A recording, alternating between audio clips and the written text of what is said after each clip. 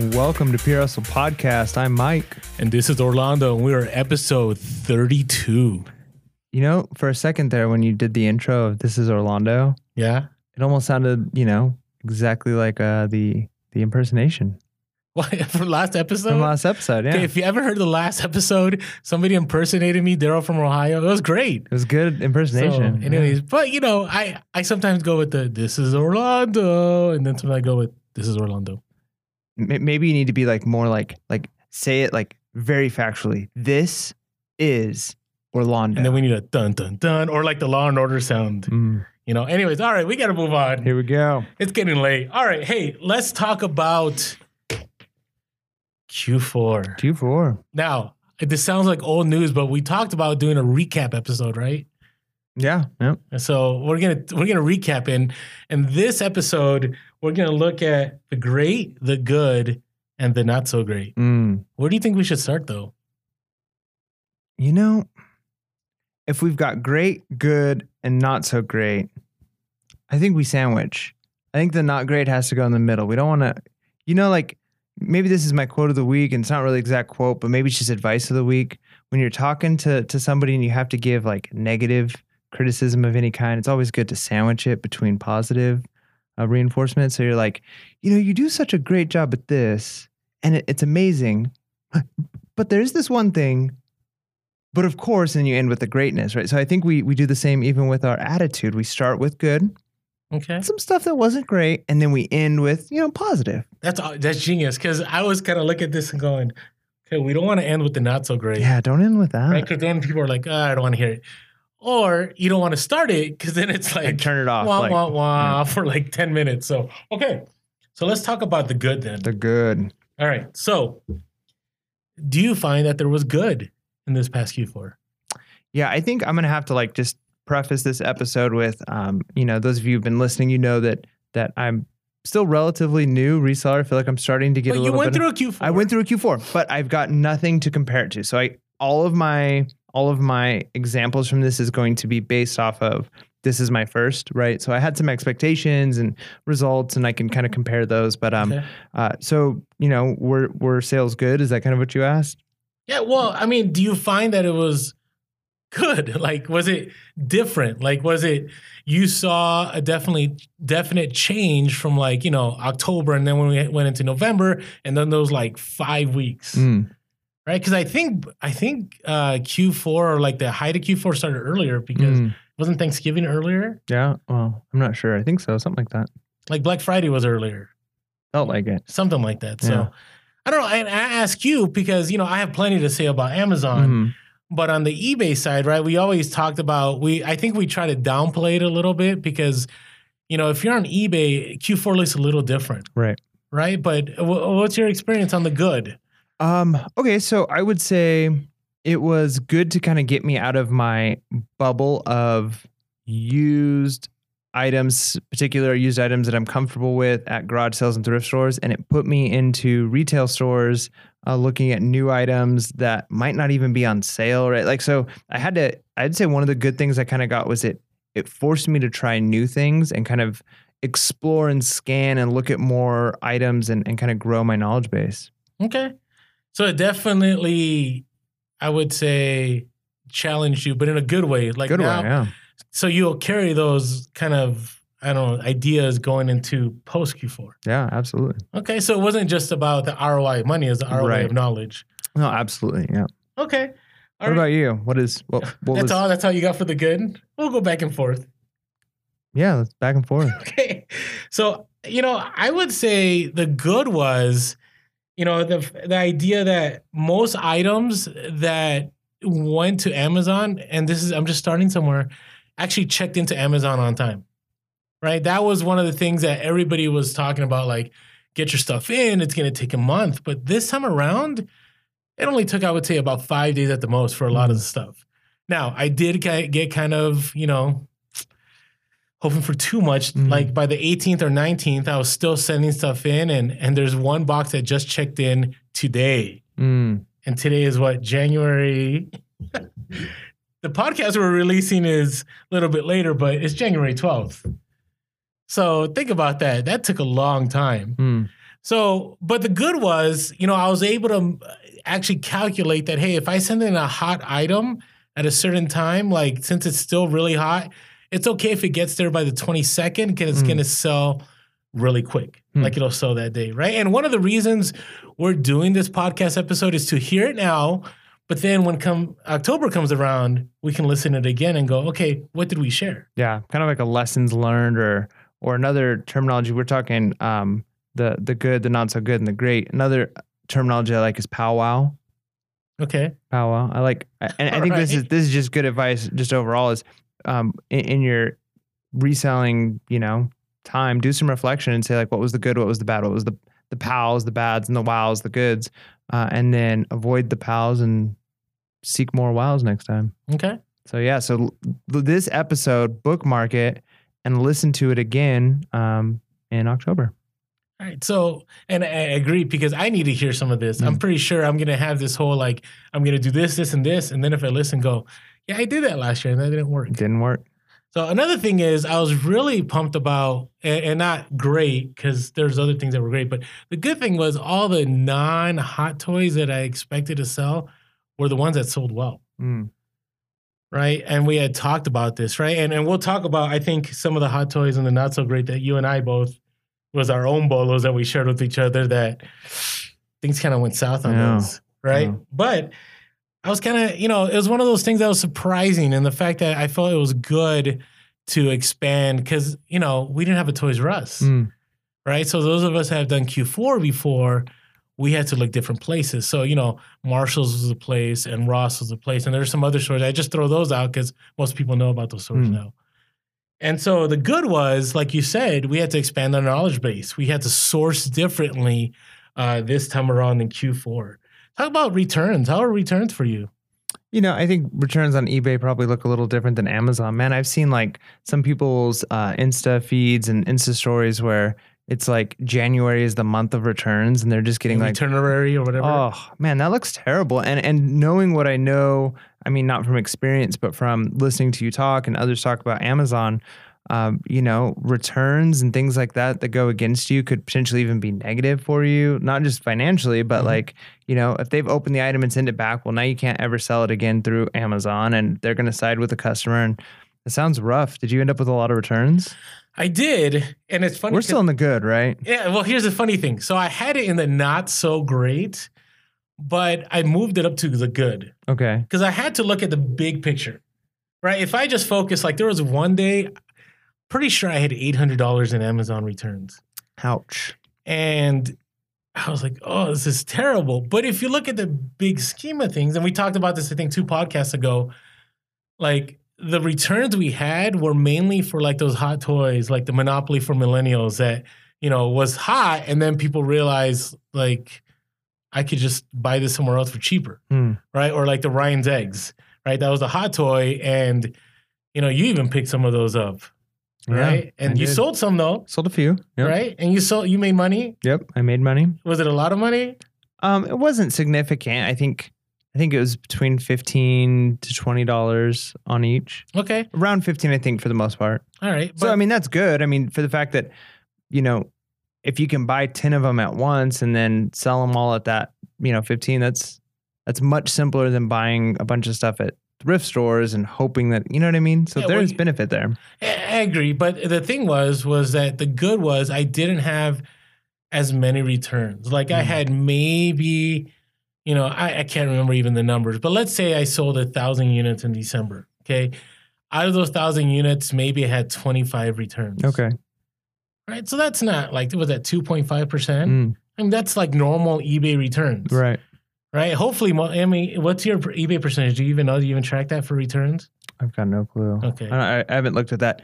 In fact, I think I saw metrics at one point, which is weird because I'm really big into numbers and metrics. I tend to keep a lot of them myself, but I'm not sure. I saw it on eBay once. I definitely think I'm like qualified for top rated seller, except for free returns. I think that's something I need to do in order to be top rated seller.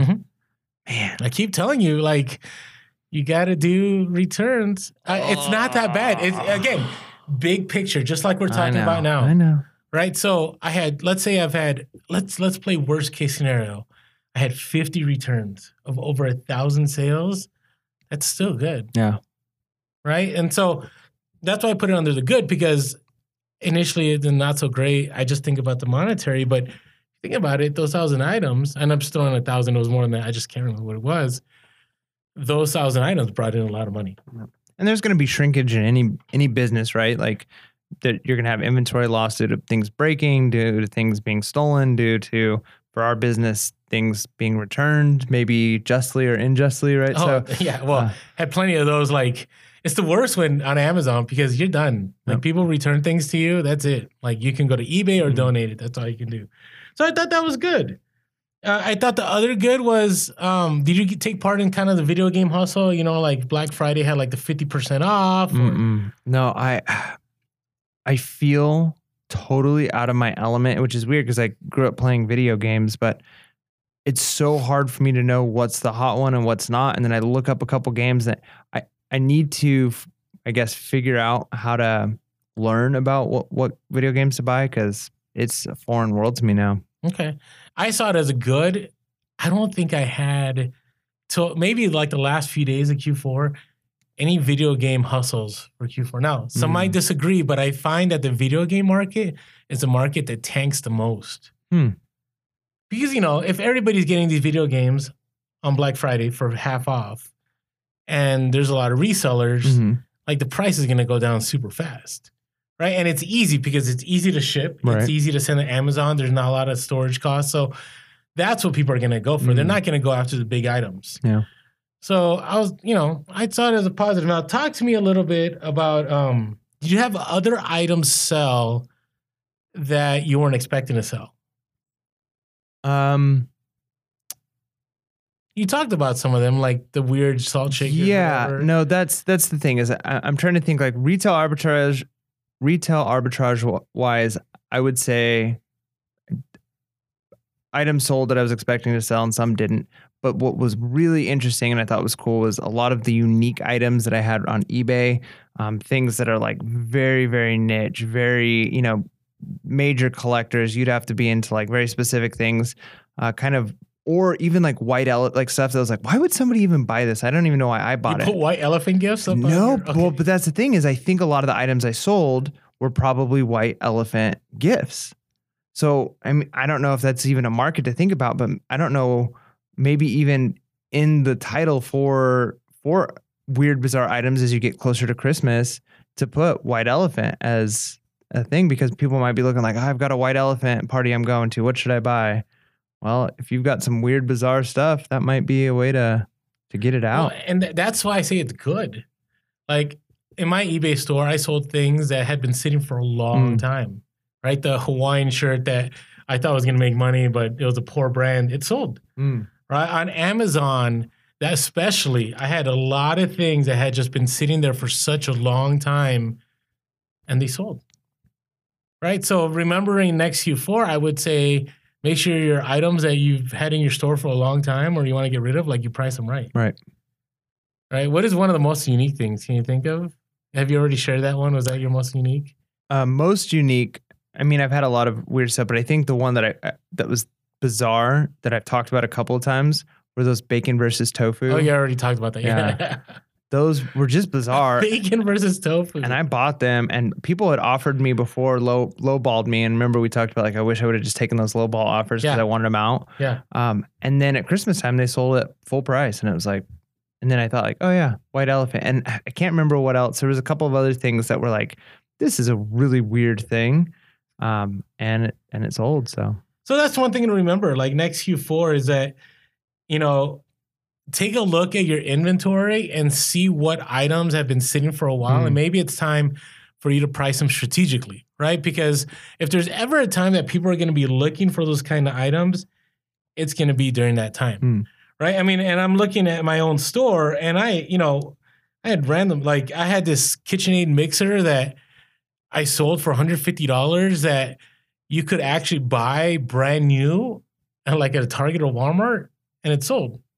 And maybe because somebody needed it right away for Thanksgiving. But, you know, like think about board games. Like there's some board games, like you sold some good board games, right? For a good price. I did.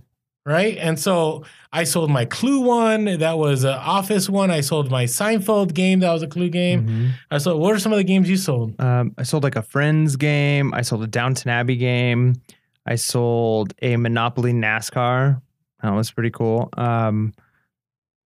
Sold some of the, we've talked a little bit about like the Lord of the Rings miniatures. I'm not sure if those were right around Christmas, but I just sold my last one package of those today, which I'm assuming is, after Christmas sales. But yeah, quite a few board games did, Yeah, and Balderdash, I think, sold one called Rivers, Boats and Trains, or Rivers, Trains and Roads, or something like that. Like just weird board games they were just sitting there for a while. Yeah.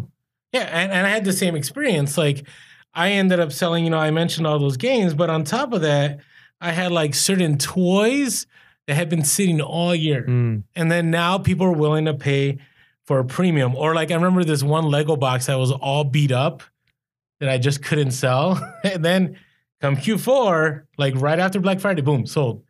And it's sold for the equivalent of what a brand new one would have sold for in store. That's crazy. Right? So to me, it's one of the good benefits of getting ready for Q4 is remembering this next year that just price your things right because they will sell at that time. So, okay.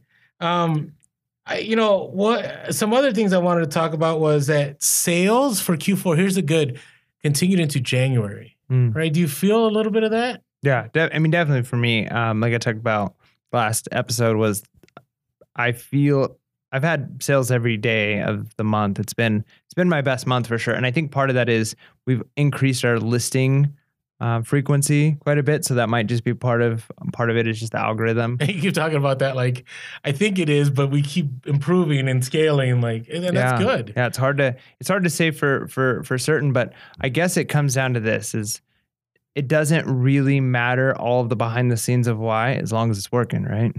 That's true. No, you're right. So January's been a good month for me. But it sounds like it's the sales, Christmas type sales are continuing for you. They're still happening. And I put it as the good because it's kind of a bittersweet kind of thing. So, and I'll talk about this when we get to it's going to lead into our not so great. But what ended up happening was a lot of the hot toys, and I don't know, maybe because we're on IG now, like I notice it more, but I feel that there was so much price tanking happening. And there's so many items I held on to because I was just like, no, I'm going to sell this at a loss. There's like no way I'm going to do that. And so I waited and I held on until January and I made profit on them now. Like pretty consistently across all of them, or was just a handful of items that? I would say consistently amongst all of them. Okay, so that doesn't really sound bittersweet. That sounds like good strategy of if the price tanks, hold on to it. Is that what you're saying? Well, no, I'm not saying that. I'm kind of in between because it was bittersweet because what I was hoping for in Q4 was to make like, let's say $30 on each of these. Okay. And now I'm making maybe $5 to $10. Okay. Right. Yeah. So if I have 100 units, okay, that's good. Right. But at the same time, if you multiply 100 times 10 in comparison to 100 times 20, right. I'm talking about different numbers. Yeah. Right. And so, one thing I did recognize, and some people had said this, that there are still sales going on in January. And there are, right? Because people have their gift cards and they're wanting to buy stuff and they want to get that one toy that they couldn't get. The unfortunate thing is I'm not getting as high as I wanted. So that's why it fell in the good. But your items will still sell. Right. So I would say we're looking into this Q4 this next year when we listen to this in October is don't panic if your items have not sold before Christmas. Okay. That's good. You're still going to be able to sell it after. So, all right, let's go to the not so great. Are you ready? I feel like we're flying through this because I want to get to the great. Like the great's going to be easy to talk about. Like, bring on the great. But to get to the great, let's do the not so great. What do you got for me? Well, you tell me what do you think was the not so great. I'll tell you what I think is not so great. Okay, let's hear it. There were a lot of items that we bought and like really, I don't want to say banked on because we had quite a few. The Palmsies? Well, yeah, Palmsies. Palmsies were one. Okay, tell me about the Palmsies. What happened with the Palmsies? Well, we if you don't know what the Palmsies are, they're like those furry, cats.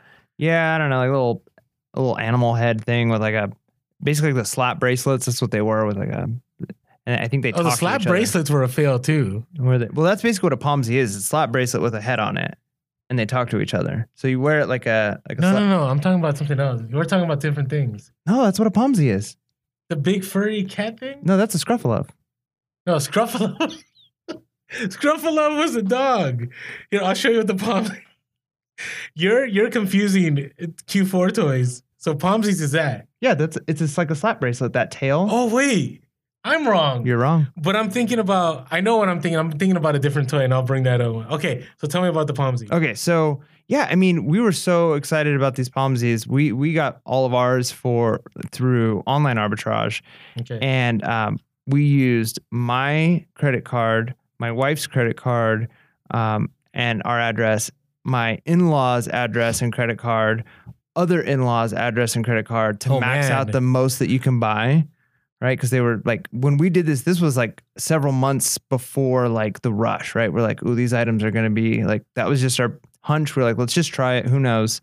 Because they're limited, right? And if it's limited, it's probably going to be the item.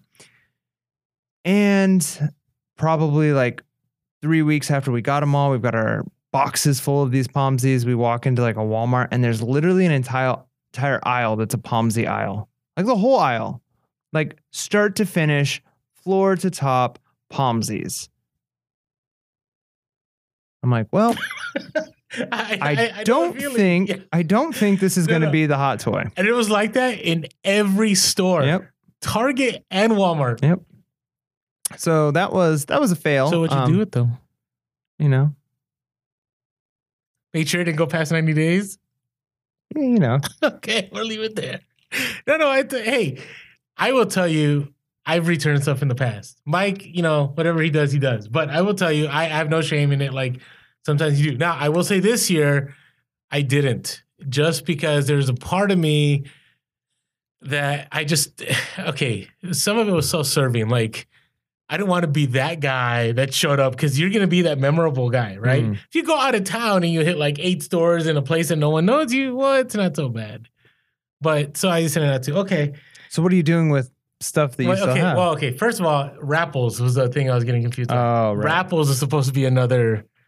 I only bought like 20 of them. I didn't buy that much, and I bought some others. So, well, I still have some of them in my store. The stuff that didn't sell. Some of them I just did fire sale. Like, so like this, here's what happened with Scruffaloves, right? And remember this for hot toys. So Scruffalove was a hot toy. Mm-hmm. It really was. I want to say like November, I remember on Amazon, it was selling for like $40 at the time, like maybe like $39.98. And you could buy them for $20. And then at Target, you paid $100 and you get $25 off. Mm-hmm. So you're able to make money. But the not so great was I should have sold them in November. Yep. That was the peak for sure. Because we went Black Friday. I don't know if you remember my story. My son was really sick, so we didn't really get to do Black Friday shopping. Right. But we went out later in the day. So it was like an evening of Black Friday. And we went into Target and there were still Scruffaloves everywhere. So I was like, well, this was a fail. We waited too long. Well, and the crazy thing was the week before that, when I went on a road trip through LA, every single store was out of it. It was missing everywhere. You always knew, like you'd look in that, it was in a certain area. I think it was like where fingerlings were and the fingerlings and everything else. And there was like this gap. And I'm like, oh man, if these are sold out everywhere, this is going to be the hot toy. Unfortunately, they restocked right after Black Friday. Right. And so always remember that. And again, we're going to listen to this in October. Like, I think when hot toys are hot, you got to sell them. Yeah. Right? Because, and I'll talk about that in the great later on, because there were some toys that did work on. So now this other bolo we're going to talk about, we're not going to share because this can be a recurring bolo again next year. But do you remember that one recurring bolo that like we talked in another podcast where you and your wife went in different stores? How'd that bolo go? That was good. We sold a little more than, or about half of them. And the others didn't sell because for whatever reason, there was like up and down. Few sold. I don't know. I think I was on the wrong platform. I think they were selling more on Amazon. I still think it crashed a little bit, but I just don't think eBay was the right platform for this toy. Okay, so I think I put it under the not so great. Like I'm still kind of going back and forth about it, but I put under the not so great because when I talked to you, how did I hype it? Like this was the item. Yeah. Like to the point where Well, okay, now he's gonna take it next level. Go to ahead. the point where I walked out to your car and you've got a large vehicle, right? Like a big SUV. Every single square inch of that vehicle, except for the driver's seat, is like this toy. Mhm. And I was like, oh man. And you're like, yeah, they're sold out in the entire county. But they were. They were. And they stayed sold out. And I was able to get some, even still, like I was lucky enough to find, and it still was not so great for you, huh? But this is the problem. Like, did you see how many sellers were on Amazon for this? It was high. I think at one point it was almost 300 sellers, right? And then when you do how many extension, the Chrome extension, you can see how many people had, and like some people had like 400, some people had 300, right? So the not so great was that this Bolo, that was a Bolo the year before, because the year before, man, I made a killing on this one. This is why I went to Mike and I said, Mike, like, here's a Bolo, like, check this out, pay my VIP. I'm just joking. No, I just said, hey, check this out. By the way, thank you for being, sharing and looking out for me. I appreciate that. You didn't have to do that. Even though it was bad intel at the time. Hey, but it was in good faith. No, it was good. I mean, and here's the thing. This is part of the great, I think you should always have a small circle of people you're willing to share Bolos with. But I'm going to talk about how careful you need to be. Because I think that goes under the not so great. This is what I will say, and we want to be very careful here. Okay, so number one, we are not opposed to Bolo groups, right? We're clear on that. Mm-hmm. Like we don't see anything wrong. Number two, we're not opposed to paid Bolo groups. But here's what you got to think about, right? And we talked about this before. The reason that conspiracies aren't conspiracies is that it's only so many people are willing to hold a secret. Mm-hmm. Right? And so if you're part of a group that has, I don't know, maybe more than 20, more than 50, more than 100, you get into the 200s, 300s, chances are that Bolo will tank. It's going to seep out somehow. Yeah. And I will tell you, and I will never reveal sources, but there were things that were shared with me that I'm like, whoa, like, that's wild. And it wasn't that it was anybody from a Bolo group. It's just something I never thought about. And what happens is, somebody shares something with you and they want you to share something with them. Right. Quid pro quo. Yeah. So let's say that happens. Well, if they're doing that with you, it's very possible they're doing that with a bunch of other people. Yeah. So what if the intel that you gave them is like hey, you gave me something, I'll give you something. Now they're using that to get, yeah. So it could just filter out where what was within a small group can quickly travel out. I mean, that's why you got sayings like two could keep a secret if one of them's dead, right? Yeah. Which isn't 100% accurate. That's kind of dark, but we'll go there. Yeah, it's kind of, I don't think that's 100% accurate, right? Like people can be, you can have confidence in people. But yeah, it's just human nature, and it's not always like intentional.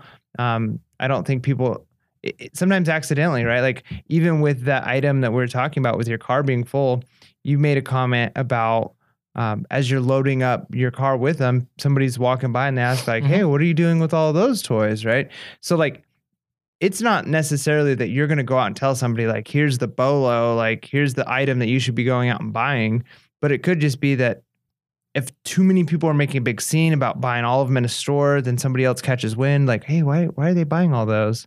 And then it spreads that way. Like, I mean, well, yeah, and I always got it all the time at Walmart, like, how much are you going to sell those for? Or where are you going to sell them? And I always kept my mouth quiet. I'm like, what are these for? I'm like, for Christmas. Yeah, for Christmas. And then what are you going to do with them? Oh, they're for Christmas. Where are you going to sell them? These are for Christmas. Like, I just kept repeating that line. All truth, right? And it was all true. It was for Christmas. Somebody else's Christmas, but it was for Christmas. But, I think that was not so great. Like, and I've talked to other resellers, especially on the Amazon side, and they've said they've never seen so much tanking as they did this past year. Now, I guess my question is, I mean, toys are obviously the Christmas item, but is there more volatility in that market because of so many resellers buying certain hot toys is that when it's maybe a better idea to be looking at things that aren't toys that sell during Q4 in order to like not be in, maybe there's not as high potential return on investment, but it's also not like this up and down risk of like, this is going to tank tomorrow. Yes and no. I will say toys is probably the primary moneymaker during that time. So that's something you need to keep aware. Like toys aren't going to go away, right? I think even if we go through a recession, kids are going to want toys. Parents are going to show their kids that they love them. Not that, you show love by buying toys, but, it's one expression of love. And so that's still going to be an item. But this is what I'll say about this is that there are two things that definitely were not so great that killed, at least for me, and I know for other resellers, especially on Amazon, was the highly competitive nature, right? So I would find one item. I remember one item, it was like $32. And it was selling at Ross. And when I found it, there were only 3 sellers, and it had a decent rank. It was a little bit above 50K, but below 100K. But it was, during Q4. And, I sold, you could sell them for like $130, 140, 150.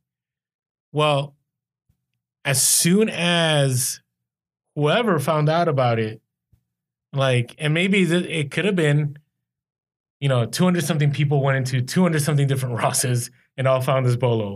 Or it could have been one person went back to a certain group and all those people, or somebody, or a chain reaction. That tanked prices like crazy. Yep. Whatever way it happened, I don't know how it happened. The other part is Amazon. Amazon doesn't play games. Oh, yeah. They come and undercut everyone. Well, I'll give you an example. We wanted to take a quick moment to thank our sponsors for this episode. So there's one toy that was ranked at 300, meaning that it would sell like boom, like as soon as it's at the warehouse. So you could get this toy and I'm not sharing this one because this might be a bolo again next year. You could buy it for like $50 at Target. And then you could, when Amazon sold out, I sold a few of these for like $200. Wow. Right? And so I bought a ton of these. Not a ton. I want to say about 40 of them. Okay. So we get closer to the end of Q4. And what ends up happening is on Amazon, everybody's back ordered. So the person that doesn't have it back ordered can sell these. And usually if they're back ordered, they can't hold the buy box. But there's one person, one entity that can. What do you think that is? The big Amazon. Yes. So Jeff Bezos was doing FBA and he sent these in. Shocking. And he held the buy box at the lowest price, even below what you could buy it in stores. And it was back ordered. And that thing stayed at the buy box till today. Really? Now, they raised the price again. So when they do that, the buy box that low, but they don't have it in stock. So is it like not? It was back ordered. It said back ordered. So people knew. So they go, I'm willing to wait. Right? Or, you know how you guys that buy stuff on Amazon, unless you do FBA, you really don't notice that little link that says buy for cheaper from other sellers. Do you know what I'm saying? Yep. And so you just see that price and you're like, okay, that's it. And that's what I think most people experience. And so Amazon held the buy box. And so there's only so much you can do. Well, hey, this is their world, man. This is their game. They get to make the rules. Yeah, I know. I get it. And the rules helped a lot, but I just I kept waiting, and nope, they held that buy box. So the other thing I will say about that is, you just gotta keep an eye on how many items people have. I did a good job, I think, this year of doing that. But at the same time, when you look at ranking, you got to remember that ranking means that it will only sell that fast if you're the first, you're the lowest price. Right. It doesn't mean your item will sell. So if there's 200 people on it and the ranking is low, it doesn't mean your item's going to sell. It just means the velocity of the people with the lowest price, that means that it's going to sell that fast. And that's kind of a little bit about what I didn't plan for. So that kind of hurt a little bit. Yeah. So did you feel any kind of IG pressure to do more? Instagram pressure? To do more as Keep far up with as, the Instagram Joneses of reselling. I mean, I wouldn't say. I don't know. I find it motivational, right? Like when I see other people Okay. doing stuff, I see it as motivational for sure. Um, so I do though think, there is this feeling like if I want to take reselling more seriously, like the time commitment needs to be higher. And the people who are very successful and doing really well are the ones putting in this amount of time. And then you kind of have to do the cost benefit analysis of, okay, here's how much time I'm currently putting in and how much reward I'm getting for it. Okay, so if I put in more time, I'll get more reward, but then that time comes from somewhere, right? That's family, that's your other job, that's, your personal life, sanity, whatever. So, I mean, I definitely feel like there's a pressure keeping up with the Joneses just in general. And I think Q4 escalates that a little bit because, everybody's going at 100%. And for somebody like me that's part-time on this, there was this feeling of I've been part-time all year. Q4, I almost need to act as if I'm full-time in order to, but I didn't. I didn't act like I was full-time. Okay. I could have. I should have. But. No, and the only thing I would say is one of the things that I saw was people would see like, for whatever reason, people felt like showing like the bolos. And then, or numbers, like how much they're making. Yeah. And so instantly people are like, I got to go get that. Like, I got to get that item. And so it created this unneeded pressure, which I never had seen before because I'd never been on Instagram. So that was kind of new to me. And then, okay, so the last thing I want to talk about is, and this is something, I know you're going to start doing FBA here a little bit. We talked about, going out there and learning the basics, but storage fees. I paid $1,500 in November. I know there's resellers that pay a lot more, but I paid $1,500 in November. No, $800 in November, $1,500 in December, and $1,200 in January. That's like rent in most of the country. Yeah, I know. That's like mortgage in most of the country. That's like almost rent here. Now, some of it was my fault. I didn't move items fast enough. Well, no, all of it's my fault. Let's take ownership. I didn't move items fast enough. The other part was I sent in items too soon. Too soon. Like I should. Okay, so they sat in the warehouse. They sat in the warehouse too long. Like I should have sent them later on, right? So I had a bunch of items. So all I did August and September is I kept sending stuff in, and I didn't think about like, okay, like Amazon ups their storage fees come November, December, right? And so I'll never forget. I remember like, oh, sweet, I'm going to cash out this on Saturday, when they pay you out. And then that number was $1,500 less.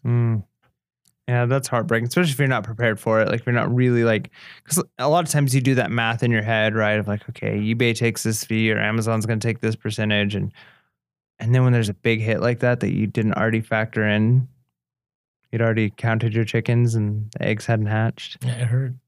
It really, I mean, of all the things that hurt more than returns, because like I could have done something about this, right? So when we hear this in October, let's remember all of this, that those storage fees will hurt if we don't, sell stuff fast or find fast moving products. Yeah. I mean, I think that's like a razor edge almost you have to walk though, like getting it in not too soon, but not too late that you're not in there when the peak hits to sell at the highest, right? So yeah, you gotta find that balance. And that's a hard one. I mean, I saw some people send in stuff like right before Black Friday, and I was always worried that things weren't going to get checked in, and I'm going to miss out on those Black Friday, Cyber Monday sales. So yeah, it's a hard one. Yeah. That was tough. All right, I'm done with the not so great. Let's move on to the great. Should we do like a dance of like great? No, but if you ever see our TikToks on Instagram, you should follow along. Yeah. Like you should, we'll tag us and tag 5 other people and keep doing that. Hey, by the way, we have a giveaway too. We need to talk about real quick. Is it too late already? No, we finished that giveaway. We did? Oh. Yeah. But we're going to do a new giveaway with just a t-shirt. So that'll be on Instagram. Make sure, if you're not following us on Instagram, make sure that you're watching us on Instagram. Pure Hustle Podcast. Yeah, at Pure Hustle Podcast. Content daily. Okay. So if you just listen to the podcast, you're getting a lot of great stuff, but you're missing stuff too. Yeah, right? we're always every day we're posting something reselling related. We have some fun times in the IG stories, but most of the time you can see Mike and I outsourcing or how we're listing, what we're doing with our inventory. There's always content for you on IG. Yep. So, and if you want to follow us on Facebook, that content follows on Facebook also. And on Twitter, we're Pure Hustle Cast. And hey, always be willing to give us a call. If you want to give us a call, leave a comment, share with us your hustle of the week. Share with us your experience in Q4, 619-738-1170. And in the comments below, we'd love to hear what was your good, what was your not so good, and what was your great. Great. So subscribe, like. You know, I'm going to say comment, but I'm also going to say share YouTube, share our podcast. And hey, the reviews, love the reviews we're getting on our podcast. Keep writing them because they're really helpful for us. Yeah. And honestly, like one of the main reasons we ask you guys and are so grateful when you share is that's how we're growing right now. It's all word of mouth, right? We're not, we grow because you guys think that we're providing, benefit to you, and that's humbling to us. We appreciate it. And, when you share that with other people, that it really helps us out. So thank you so much. And one last thing that we're doing, and we have, we always talked about how we're going to monetize. And so we want to just, if you feel that we've provided you value, whether through YouTube, whether through podcast or our Instagram, we have a link down at the bottom. Okay, for you to just send us, a small donation just to cover some of the costs from our podcast. The link will be there. It'll be through PayPal. It's also on our Instagram link tree. It'll just say, help us cover the cost of the podcast, and it'll be there because, we would love to grow this more. We'd love to do more of this, but, right now it's almost midnight. We're recording this podcast, and we'd love to be able to do this on a more consistent basis. So anything you can do to just help us out, we'd appreciate it. So we're very grateful for that. So and you never have to feel obviously like you have to. We our pledge to you is we're never going to charge you for content, right? Like we're not 100%. We're not saying 100%. like give us a certain amount of money and we'll give you this content. Like everything that we do, we just want to give it to you, right? Like there's no questions asked. And then like Orlando said, if you feel like, hey, over the last, 6 months or year of listening to Pure Hustle podcast, my game has been leveled up and I've made quite a bit more money, you might say like, hey, we'll donate and say thank you. And if not, hey, your support is enough, right? So yeah, we're thank good. You so much. You listen to our podcast, it's satisfying to us. So we're good. All right. Moving on from the Moving on. Yeah. Okay, let's talk about the great. So, what do you think? What's your great? This sounds so cheesy. I sound so corny and cheesy on as this. As cheesy man. as what we just talked about? Yeah. Okay. I enjoyed the experience, right? I feel like it was kind of exciting. It was exhilarating. I remember my first garage sale that I went on with you to like buy stuff to sell on eBay. And there was just like a certain amount of like adrenaline and excitement. Okay. And over time that kind of, you get a little numb to it a little bit and it just becomes ordinary. And sometimes there's excitement, when you find certain things, but it can become mundane. Mm-hmm. And Q4, the level of intensity of just, the environment and people talking about selling and things selling, and it created a sense of kind of excitement again. So I would say that was one of the greats for me. It was just the experience of, all right, man, let's do this. Let's sell some stuff. Yeah. That's cheesy, huh? No, it's not cheesy. No, because the great is, I love that. Like I was sad when Q4 was ending because I loved it. You had mentioned to me, we were talking before the podcast, how like, I guess, how I'm always out there. Like some people feel pressure, like I'm not doing enough. Right. And I'm sorry if I come across that way. Like there is a way for you to do this part-time without having to always be hustling. I did it for years, right? You just got to find that balance, right? The reason I'm always doing it is because it's full-time. And the second part of it is I just love it. Yeah. Like I love being out there, right? So to me, it's not like work. Right. It's kind of weird, but it's I can't explain the feeling. And the only time I had the same feeling before was when I was a teacher in the classroom. Like I never felt like I was working. No. Right. So with all unless you're grading.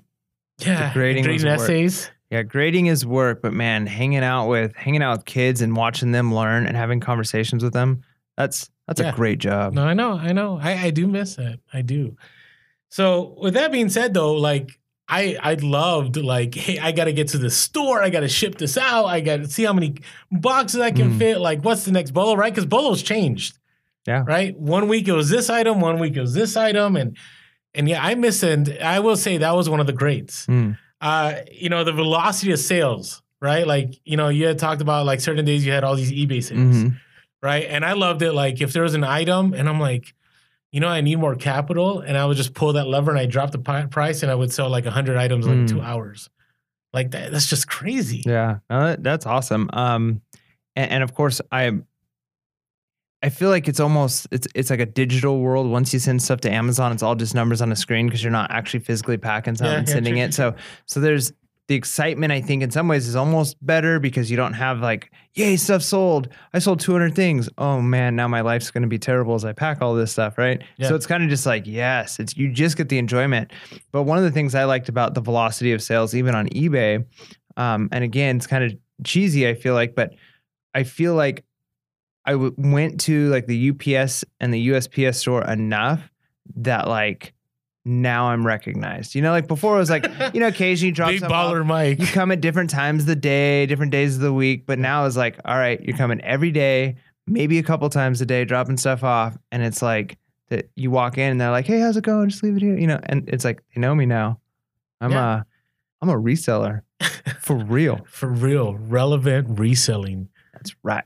So no, I get that. I mean, that's one of the things that I enjoyed was definitely getting to meet a lot of people too, right? Because I kept going to the same Targets and the same Walmarts, and I ended up being able to network, right? People knew like, hey, if Orlando comes in, like we got to do everything we can to help him out because he's gonna, you know, help our bottom line at the end of the day.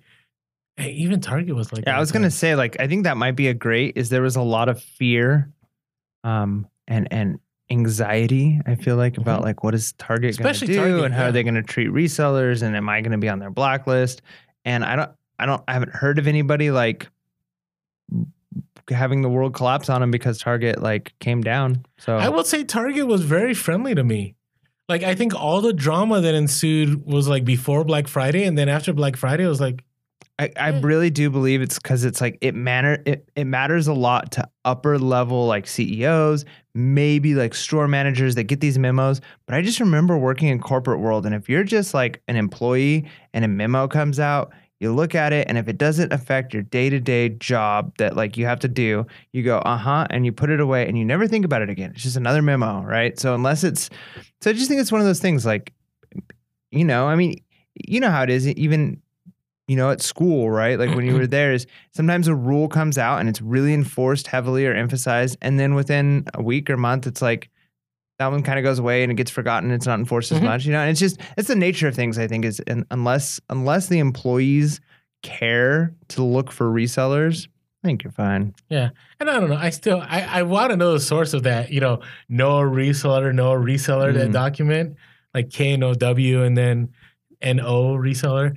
Like, I don't know. I want to know where the source is because I know people that work at Target and they've never seen something like that. But I'm not going to say it's not real either because I did have people before Black Friday limit what I could buy. So I know there's some truth to that. Now, on the other hand, Disney, man, they crack down on resellers. Oh yeah, I've heard about that. Yeah. They're like removing people's annual passes. They're buying in bulk. Not just bulk. If you buy even one item, and you if you use your annual pass discount to buy an item, and you sell it on eBay, they will revoke your pass if they find out about it. Well, I mean, some people use the exact same email address on their eBay as they do. So, like, they'll go and buy? No, they don't buy. I mean, they sold listings, right? Like, they can find. So, I mean, I'm not 100% sure how they find everybody. I'm sure they're not looking at somebody who's just. But I'm sure one it's thing. and I know some of our listeners do this. So, you know, the key there. We do have listeners that do go to Disneyland and go to Disney World and do this, and I'm sure it's because they see the same people, right? So, and it's unfortunate because I always say this about these organizations: like they should be looking for the people causing real theft, not the people helping their bottom line. Yeah. But it must be something like they have some kind of picture up of like look out for this person or this person. I think they were catching people digitally. I don't think they were catching people there in the park. So? Yeah. I think they were catching people digitally. And I think I think it was more than anything, I think it was a marketing ploy by them to the rest of the people I who see what you're go to saying. say like, look, we want you to be able to get the limited edition popcorn box that we're not making enough of on purpose. But we want you to be able to get it. But the reason you can't get it isn't because we're artificially making them limited, but is because these bad resellers come in and they buy them all. But we're stopping them. We get to be the hero, even though we still going to artificially make them more expensive because we only release a limited amount. Oh. So they get to be the heroes, even though they're still manipulating the market, which makes sense. That's a great ploy by a business. But I don't really think they're like resellers are bad for our business, but they're like, hey, it is a publicity stunt. Okay. And Disney, if you want to sponsor us, we're here. Yeah. So I'll wear a Mickey Mouse shirt if you want. I'll wear the hat. Yeah. That'd be awkward. All right, moving on. So, I did learn some new skills, and I'm going to employ more as bundling. I just wish I had thought about that earlier, but you had some experiences. You don't have to share anything specific, but you've bundled some items, right? Mm-hmm. And you made some money on those bundled items. And my problem was I didn't. And so it was crazy when I would look for a certain item, I'd find the bundle items, but I couldn't find my own item. And I think there were some crazy like mega bundles I saw too. Like one was like, here's some LOL stuff. Here's some Scruffaloves. Here's some other. And it was like this mega like 10 Hot Toys. And they sold for more together than separately. So I understand bundling on the eBay side, and I think I'm pretty sure I understand it on Amazon. And specifically, I'm gonna talk about something I buy a lot on Amazon. It's camera equipment. And sometimes you buy a camera, it's a camera X, whatever it is, and it's the buy box is a certain amount. And then there's options. You can get options on it, right? And one of the options on almost every camera you get is like a bunch of cheesy like accessories that come with it, like memory cards and a little case and and they're usually not really that great of items, but like it seems like, oh, for only $100 more, I get all this extra stuff. Is that like a third party person like creating that art? That's a great question. I don't know. The bundle I'm talking about is that one Bolo we know about, right? Came with accessories, and so people would bundle those too. And so when you went to a listing, if you bought it, you would have to buy those items. Gotcha. Like you couldn't like click on what you wanted. Yeah, that'd be great. Kind of like on eBay when you do variable listings, kind of that same idea.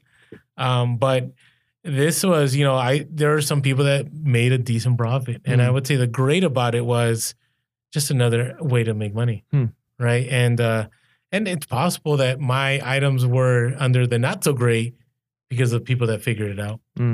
Like you didn't bundle, they did. And they sold more than I did. Because, it's kind of like, I'm not, it sounds weird. I'm not a fan of shopping for myself. Right. So I know it sounds really bad, but I knew all the toys and I didn't buy my kids gifts until like the last minute, even though I went through thousands of toys.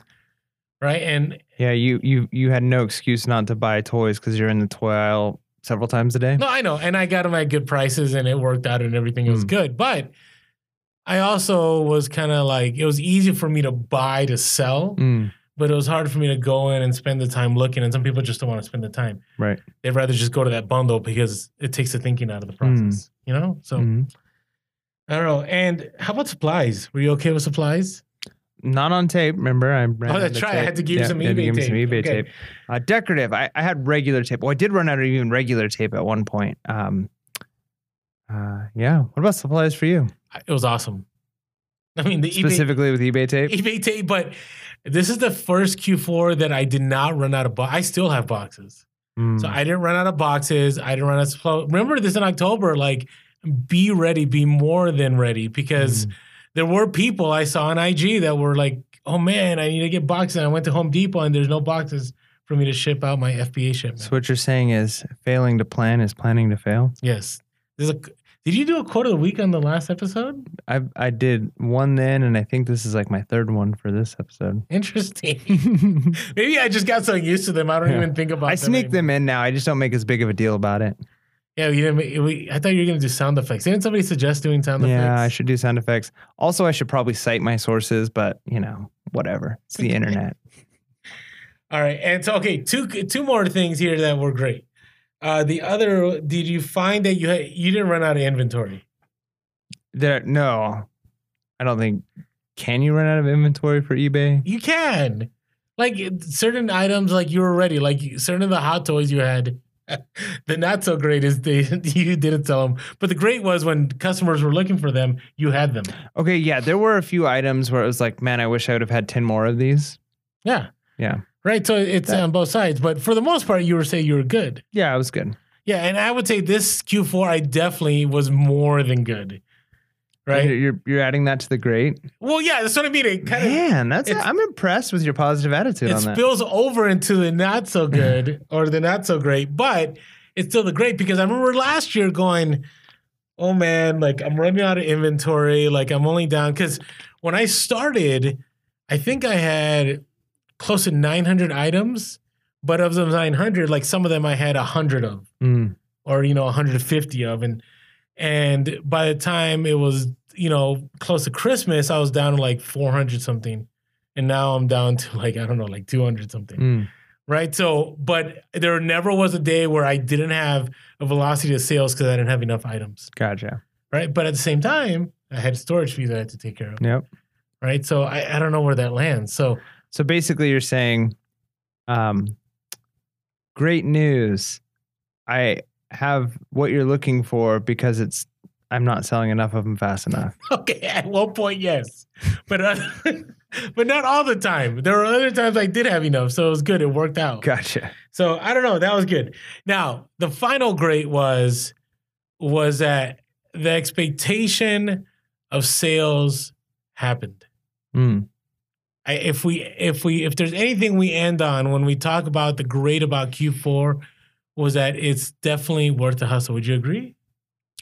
I certainly enjoyed it. I liked it. Yeah, right. I think next Q4, when I listen back to this and I'm preparing for like a more serious Q4, year 2, I think, I think it'll be 100% on that. And the reason I say that is because remember you're like, hey, when are sales going to kick in? I'm like, oh, after Black Friday. Yeah. Then it was like, oh, the week after. Yeah. Then it was like da-da-da. And we're going to say this right now. Q4 sales really don't take off like crazy until the last 2 weeks. Yeah, so it should just be called December sales. It should be. It really should be because my biggest sales, I want to say, were probably Cyber Monday was a big day for me. But then I would say it was like December 15, 16, 17, 18, 19, 20, 21. Like huge sales, right? And that was great because I was panicking. I was like, it's December 13. Like, where's the big numbers? Like, I have good numbers, but they're not like the big numbers. They're not like, hey, I could really do well with the amount that's coming in today, right? Because, those credit card piles. Oh, let me talk about that real quick. Is this great? This doesn't sound great. When you say the word credit card. Okay. But I do want to throw something out there. It's so important that even though we wanted to make this in the middle, if you use credit cards, pay them off within the same month. Oh, yeah. You don't want to pay interest. Okay. But not only interest, it's your credit score, yeah. Okay. And I'm just going to throw this. I'm going to be real and I'm going to be raw.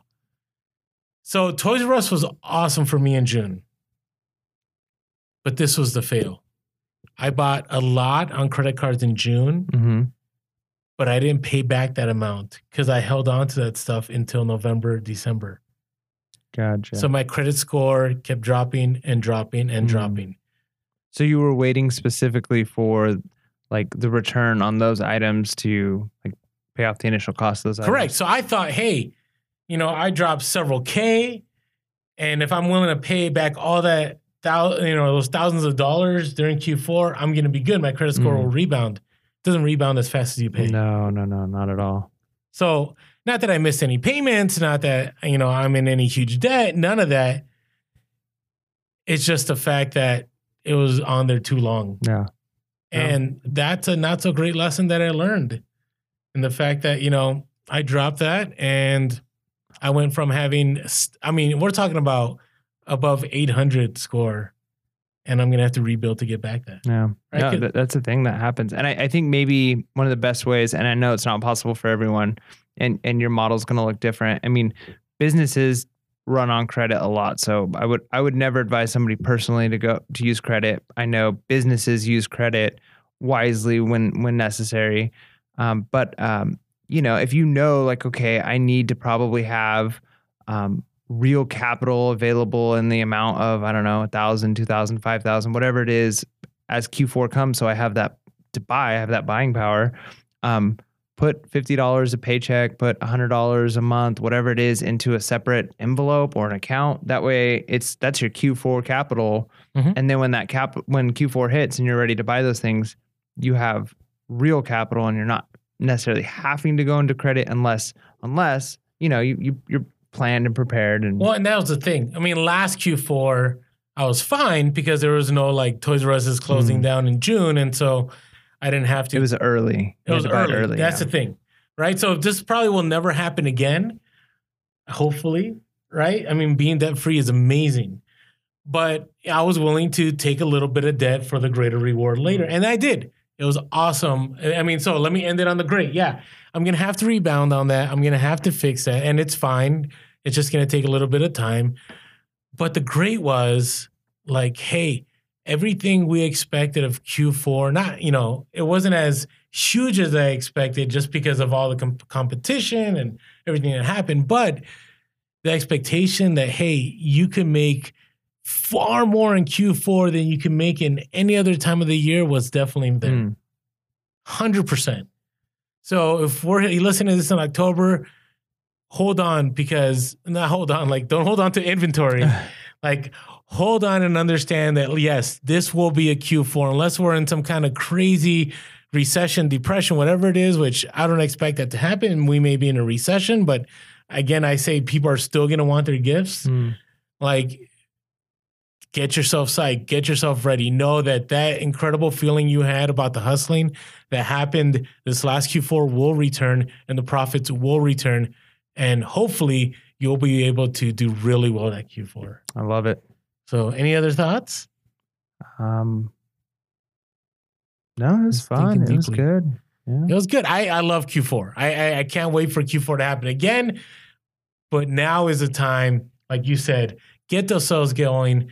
Build up your eBay, keep turning over that money on Amazon, because eventually you want to have as much capital as possible when you're prepping for Q4 come August, September, and October. Yeah, the things you're doing today are going to impact what Q4 looks like. 100%. So be preparing for it today. And then also, if you're like me, if you're seeing people that are talking about Amazon FBA, and Amazon FBA seems to be like the cash cow for Q4. It's early in the year. Now's the time to start learning Amazon, to start figuring it out, to start sending some stuff in, to start getting unlocked, maybe ungated in some categories, so that when Q4 happens, you're not doing what I was trying to do and got frustrated with this year, which was, all right, I'm gonna do this Amazon thing, and I didn't know what I was doing, and I was gated in everything, and it was just bad timing. So don't fall into bad timing. Start prepping for it now. Yeah, but the great was it's a lesson, right? Lesson learned, yeah. Right? And we learned a lot of lessons. And so the ROI was not only the money we made back and the money we were able to push forward in our businesses, but it's the ROI of knowledge that we gained that we can share now in this podcast, and then we can share again in October, and hopefully have a very profitable, did I say that correctly? Profitable Q4 in 2019. Yeah. All right, so with that being said, make sure to be real, be relevant, and be reselling. Peace. Late.